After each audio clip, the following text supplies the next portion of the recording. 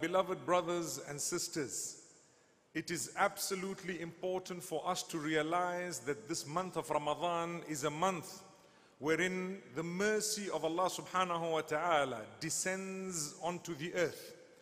And every single person is granted the mercy of Allah if he or she would like to achieve that mercy of Allah subhanahu wa ta'ala.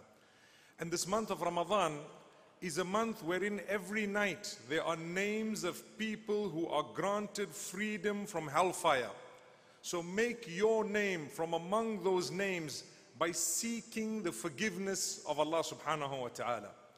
If we are to ask Allah protection from hellfire thrice, every day, hellfire itself asks Allah subhanahu wa ta'ala to protect us from it. So it is amazing how Allah subhanahu wa ta'ala has granted us such a favor. If we were to ask Allah subhanahu wa ta'ala, Jannatul Firdaus, Allahumma inni as'aluka al-Jannah. Oh Allah, I ask you Jannah. If you repeat that 3 times every day, then Jannah itself asks Allah subhanahu wa ta'ala to give you Jannah. So you'd better say, Allahumma inni as'aluka